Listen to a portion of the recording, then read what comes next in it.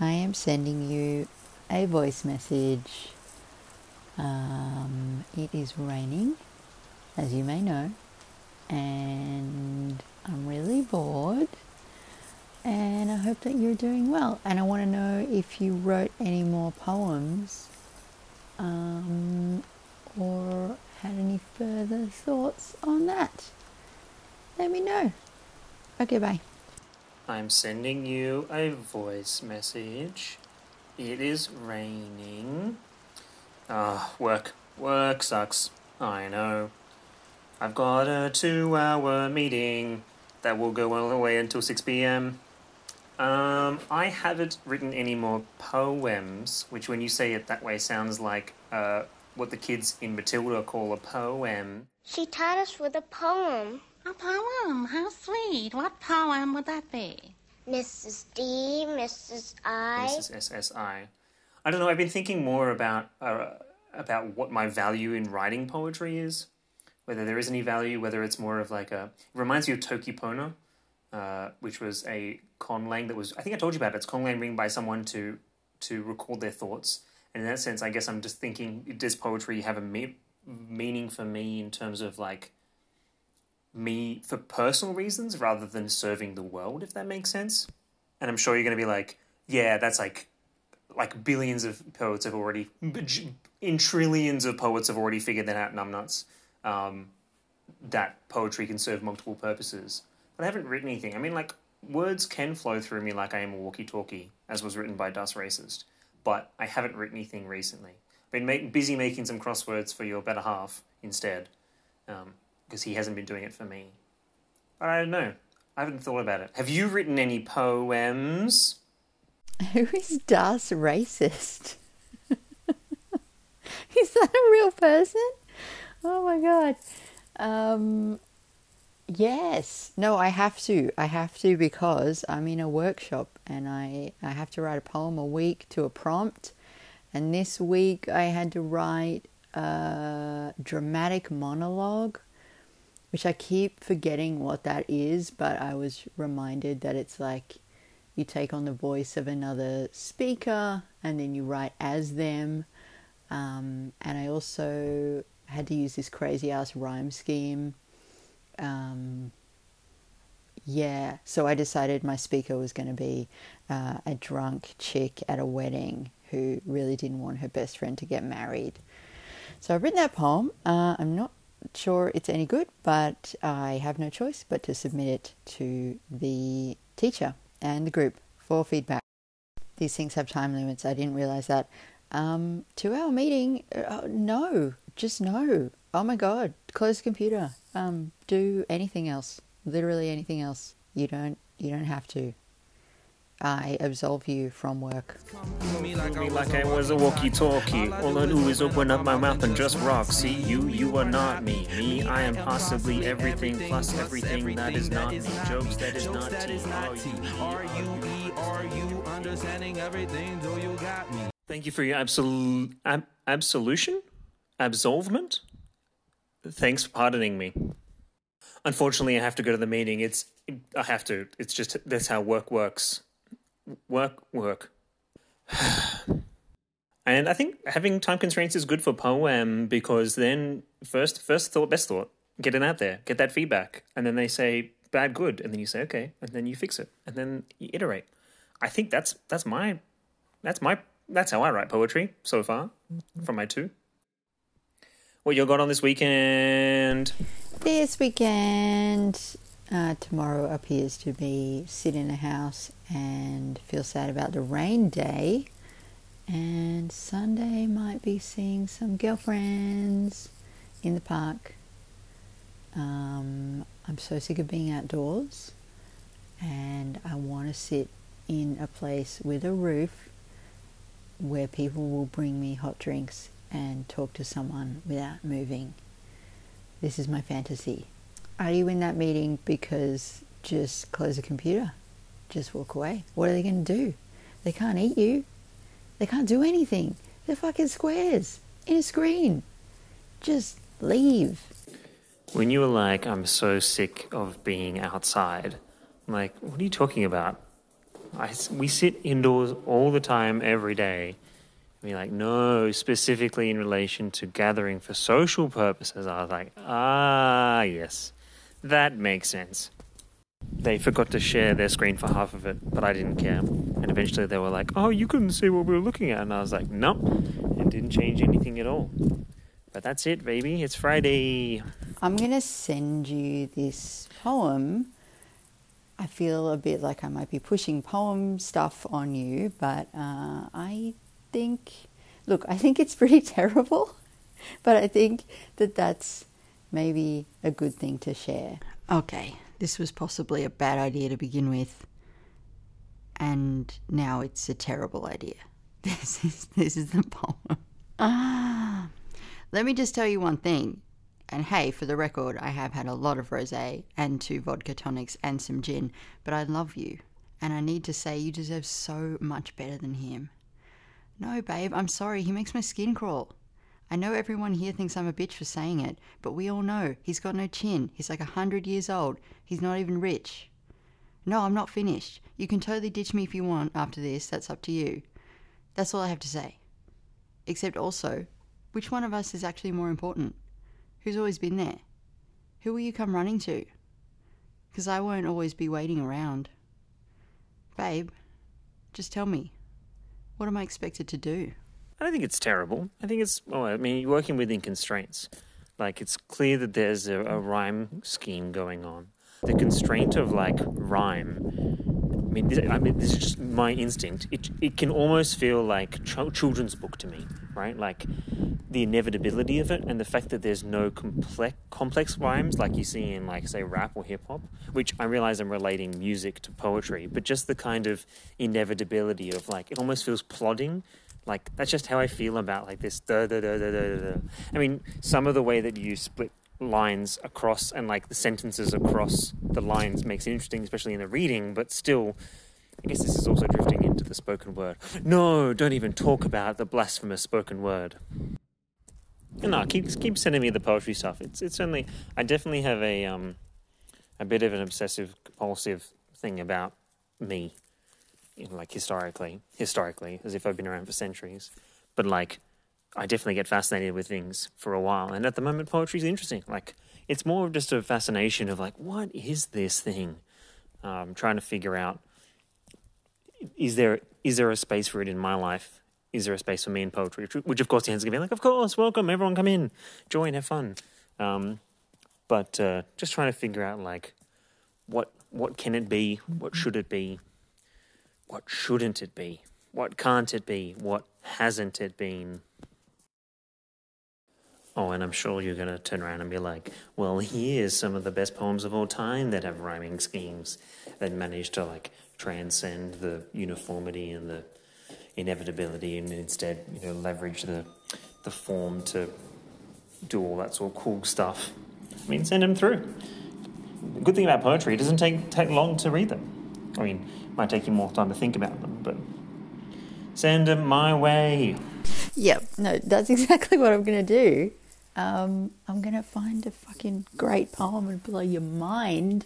This is one of my very favourite poems by Elizabeth Bishop, a famous lesbian who lived in Brazil, even though she was American, and really sad, drank a lot. I tend to not be able to read this whole poem without crying. I'm sure I'll be fine. And it's a villanelle, which because I have no memory, I had to Google just now what rhyme scheme is One Art by Elizabeth Bishop. I'll see if I can get through it all in, like, one of these messages. One Art. The art of losing isn't hard to master. So many things seem filled with the intent to be lost that their loss is no disaster. Lose something every day. Accept the fluster of lost door keys, the hour badly spent. The art of losing isn't hard to master. Then practice losing farther, losing faster. Places and names and where it was you meant to travel. None of these will bring disaster. I lost my mother's watch, and look, my last or next to last of 3 loved houses went. The art of losing isn't hard to master. I lost 2 cities, 2 lovely ones, and faster. Some realms I own. I lied, I'm dying inside. Write it like disaster. And yeah, but that's one of the reasons I hate that poem that I wrote, is because the rhymes are so fucking simple, and I'm making these horrible compromises with the line breaks to try to get a rhyme in. Like it's a failure. Yeah, but thank you for a very generous reading. See, that is a nice poem. But I think it's a nice poem because of the content and the meaning and the context. For me, the structure, I guess, lends itself to the repetition means more than anything else. Like the flow of it. I guess that's where value comes. Like if it helps you convey the, a sensation of, incessance or waves or kind of, a status, that kind of the feeling of it. I guess using it as a tool makes sense to me. But I guess like the difference between that poem and the poem you're writing is that the scope of yours is some would say a little smaller, in that there's one loss compared to many. Also, like, it doesn't make sense. Like, I guess when you think about it, like, a poet writing a poem as the poet has the ability to write like a poet, whereas a poet writing a poem from the perspective of someone who is not a poet, like, i.e. writing in voice, they won't use flowery language. So also, like, the rhymes that you're using, it makes sense that someone's not speaking like, complex prose and metaphors throughout and is more just voicing their feelings. So I don't know. Who knows what your feedback will be on your actual, when you submit it or read it or whatever. Also, how about that news, baby? We're gonna get out of lockdown. Y'all can buy us that dinner. But also, you can finally have a coffee under a roof, a concept that has been around for millennia, but now only can be experienced. What's your vibe? Do you want another poem? Do you want to write a poem now? Do you want me to send you another one? I don't want to be like giving you homework. Yeah, you're very, very kind to draw parallels between my idiotic workshop poem and one of the greatest poems of all time. Also, I have actually never thought about the fact that using repetition in that poem, One Art, kind of underscores the fact that she's losing stuff over and over. So that is very illuminating. Thank you for that extra context. Why do we have to pick when you're taking us out? But then last time it was your recommendation, which we ended up footing the bill, which sounds negative when I put it that way, but that's just what happened. Can you arm the bill? Can you hand the bill? I don't know. I'll talk to Lauren. We'll go figure out a suggestion. If Leonardo's existed, we'd 100% say we should go there, just for the symmetry of pizza with friends. I'll see what she says when she gets home in 20 minutes. It'd be nice to go out again. I just listened to your 150th episode with your friend, who sounds very interesting and excellent. And this whole workshop thing interests me, but you know what it reminds me of? There's a small voice in the back of my head that's like, that sounds like paying for improv. Danger, danger. Not in the sense that like paying for anything is bad, but like the idea that it's in the same way that I've always treated these potential peripheral hobbies of mine, like it's a big hole that I can fall into. How much do I want to commit? But it does sound interesting. And I think also what interests me the most is the constraints. Like I think I've already said in the past, like the idea that you've got homework, you've got to go write a poem. Doesn't matter how good or bad it is. Just write it and get practicing such that spending time with the content means that you become better at like noticing rhyme in poems. I'm trying to gauge, like my phone sometimes doesn't show how long these voice messages go for. And so I'm trying to make sure that these are like the tweet-sized versions of a voice message here while I stir this chicken for dinner. like makes me think about like if I had more time, I'd written a better poem, but then like if I had more time, then the message wouldn't have been succinct and as just off the top of my dome, if that makes sense. Which does make me think about how some people do this all the time. Like I see people on the bus like always sending messages like back and forth. That's how they communicate. And it's not something I've done before because weirdly, like the ability to read the message and then just walk away and come back to it is somewhat reassuring. Also, I think I had my finger over the microphone that whole time. Dang it. Anyway, what was I talking about? I think more poems would be good, but then I could just start Googling, right? Like, I guess the value, if you were to give me poems, would be give poems that you appreciate. In that sense, it's like a specific angle into the poetry world, which is good. Probably need to listen to more podcasts or read. Just read more. Just read. Full stop. One thing I do think about is the fact that I'm fairly an unfeeling individual, which I realize with my current thesis of what poetry is, words that make you feel, is very difficult because then how do you test it yourself if you're unfeeling? But if you don't feel as much, then I tend to notice more of the structure, content, origins, all of those features of the poetry more so than focusing on the outcome. But is it even achieving that point, or is that just my reading of it? Is any reading of a poem invalid? I'm just figuring it out. Send me poems. Send me poems. Maybe this little inconspicuous, furry creature sitting in my periphery, kind of just, meowing every now and then. If I continue to feed it, it'll turn into something like a dog-sized lion on the gates to some New York building. That will be more important or prominent in my life than it currently is. I don't know. I'm killing time before I put the carrots in. Also, I don't know what I've got planned for this weekend. Do you want to go for another walk sometime? What are you doing? How are you feeling? Do you finally have stuff organised for those roofers and being under them, apart from the same one? I feel like the thing is just finding that one poem that convinces you that all the associated bullshit is worth your time and energy. Yeah. Or maybe, maybe there's no need for expending energy at all. Maybe it's just a nice thing. Maybe it could just be a nice thing. But yeah, you've poked the bear now, so I'm gonna send you another poem. I'm gonna go home and find a poem. Try not to obsess too much about trying to find the perfect poet. Okay, so I massively overthought that and took down about 6 poetry books, and I've just gone back to my first choice.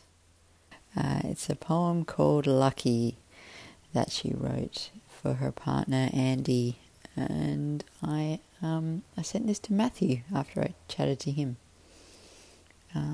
He seemed to like it. There's a damp melancholy to Tang poetry that smudges the lovely jade precision. I love Walt Whitman's spunky company, but under his bardic whistling I can hear his lonely heart howling at the turned back of some deaf rough trade. So many poets starve in the cold fairy spaces between their frostbitten ears. How lucky I am to hear you, darling, coming up the stairs, to smell the coffee floating ahead of you, like my favourite incense. Okay, Google, what is Tang poetry? Google asked me what to calculate 10% of. Obviously, it doesn't appreciate poetry. I'm just walking to the office, right, and I saw this guy dressed in full Woody from Toy Story getup, like with a hat and everything. This is not a kid, like a full-grown man. I mean, it was amazing, and I just had to tell someone. He wasn't alone, by the way. That makes it sound really creepy. I don't know if it helps that he wasn't alone. Anyway, that was the start to my day. Also highly aware of how self-indulgent and inefficient it would be to just send you poems one by one. But I have just got to the office and I do have here 300 Tang poems that my dad gave me. Maybe there's something good in here. Okay, I found one that I like. This is a guy called Wang Wei and a poem called Our Farewell. We dismounted, shared wine. Where are you going? I asked. My dreams are shattered, you said. I'm retiring to South Mountain. Ask no more. And off you went. White clouds drift on forever. It's pretty sad. They're all pretty uniformly sad. I feel bad that I've never actually opened this book properly. The lonely cartoon cowboy walking with friends. Seems a little mad for Wednesday morning. But everything's mad round these parts lately. Maybe there's a snake in my boots. If a filmmaker finishes the film, releases it, and then a little while later isn't happy with it, they can't very well change too much of it. They can re-edit it, or they can renounce it, or they can color grade it, I guess. But the actors have grown up, the world has moved on. To reproduce it or edit it or change it is difficult. Same would be for a sculptor or an artist. I mean, it's possible, and they do recreations of a single instance of art, and then there's installation art that changes with every instance of it. But for Van Gogh to be like, actually, I'm going to add some dots to the Starry Night, the logistics there of grabbing it, bringing it back, and then working on it, it just isn't a dumb thing. But poetry, that's words, right? I mean, I'm not to speak down not to speak ill of what poetry is, but because it's just words, surely poets have the ability to re-release poems. And that may be a thing that I'm totally ignorant of, but why isn't every poem that just like listed with a version number? Because forever you have the ability to go back and edit it. I mean, sure, someone has it in a bit of paper or it's printed or, inscribed in some stone somewhere. That's a specific instance or a version of it. But there's nothing stopping someone from, like, if you're hosting it online or listing it somewhere that can be updated, doing so, thus refining it over time. Which makes me want to take the poems that I start to write, chuck them online and label a V1 on there with the intention that I'll just keep updating it, changing Walking with Friends to Moseying with Mates in version 2, because that's just a better poem, I feel. Or rather, it's what I feel is an improvement or what I want the poem to be in a later iteration, but preserving the history of it, kind of like a GitHub version history for a piece of software. Is that crazy? Has anyone done that before? Like legitimately opened everyone up to every single version of a poem over time? And sorry if that's sacrilegious, suggesting that poetry has a degree of, mutability that other art forms don't. But rather I see that as a benefit.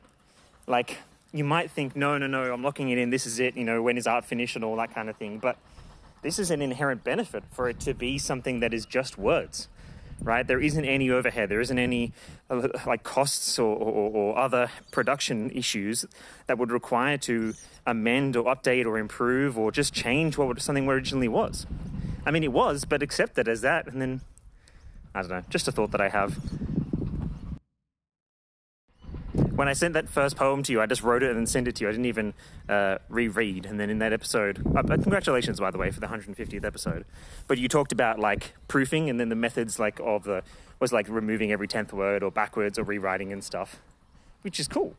But it does, in my mind, it's there's so little cost in just putting it out and then accepting that it's going to keep getting better, right? I mean, maybe you open yourself up to input from external factors that are not you, and therefore perhaps muddying the waters of what is your poem versus the poem with feedback. But I guess any feedback process will leave imprints of the people you pass it around on, right? That it's not going to be the result of you and your little ecosystem.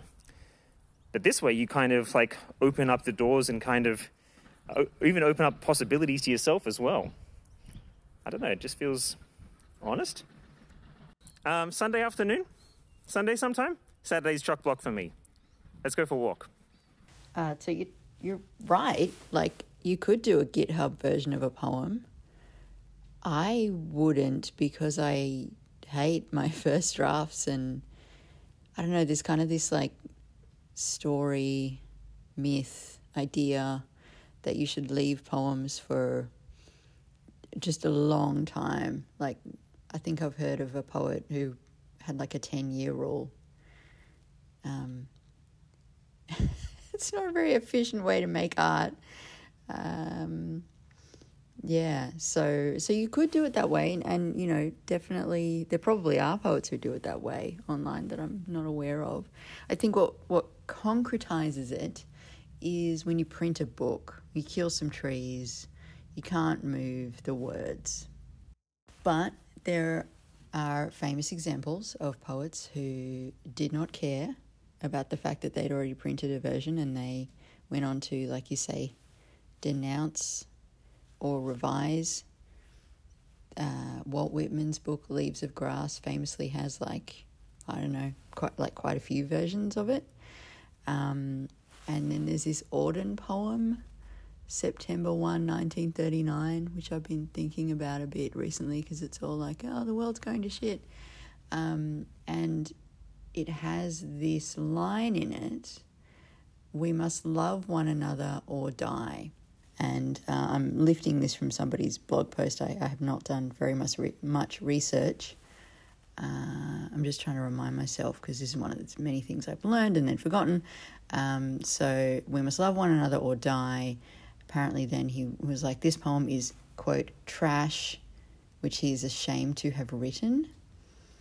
Didn't want the poem in any future collection. Eventually came around to it, but he changed the line, we must love one another and die. Does that seem precious and finicky or like deeply significant to you? Like, I guess essentially he's going from love will save us to love won't save us. I think that's it. September the 1st, 1939. I sit in one of the dives on 52nd Street, uncertain and afraid, as the clever hopes expire of a low, dishonest decade. Waves of anger and fear circulate over the bright and darkened lands of the earth, obsessing our private lives. The unmentionable odor of death offends the September night. Accurate scholarship can unearth the whole offense from Luther until now that has driven a culture mad. I and the public know what all school children learn. Those to whom evil is done do evil in return. Exiled Thucydides knew all that a speech can say about democracy and what dictators do. The elderly rubbish they talk to an apathetic grave analyzed all in his book. The Enlightenment driven away, the habit forming pain, mismanagement.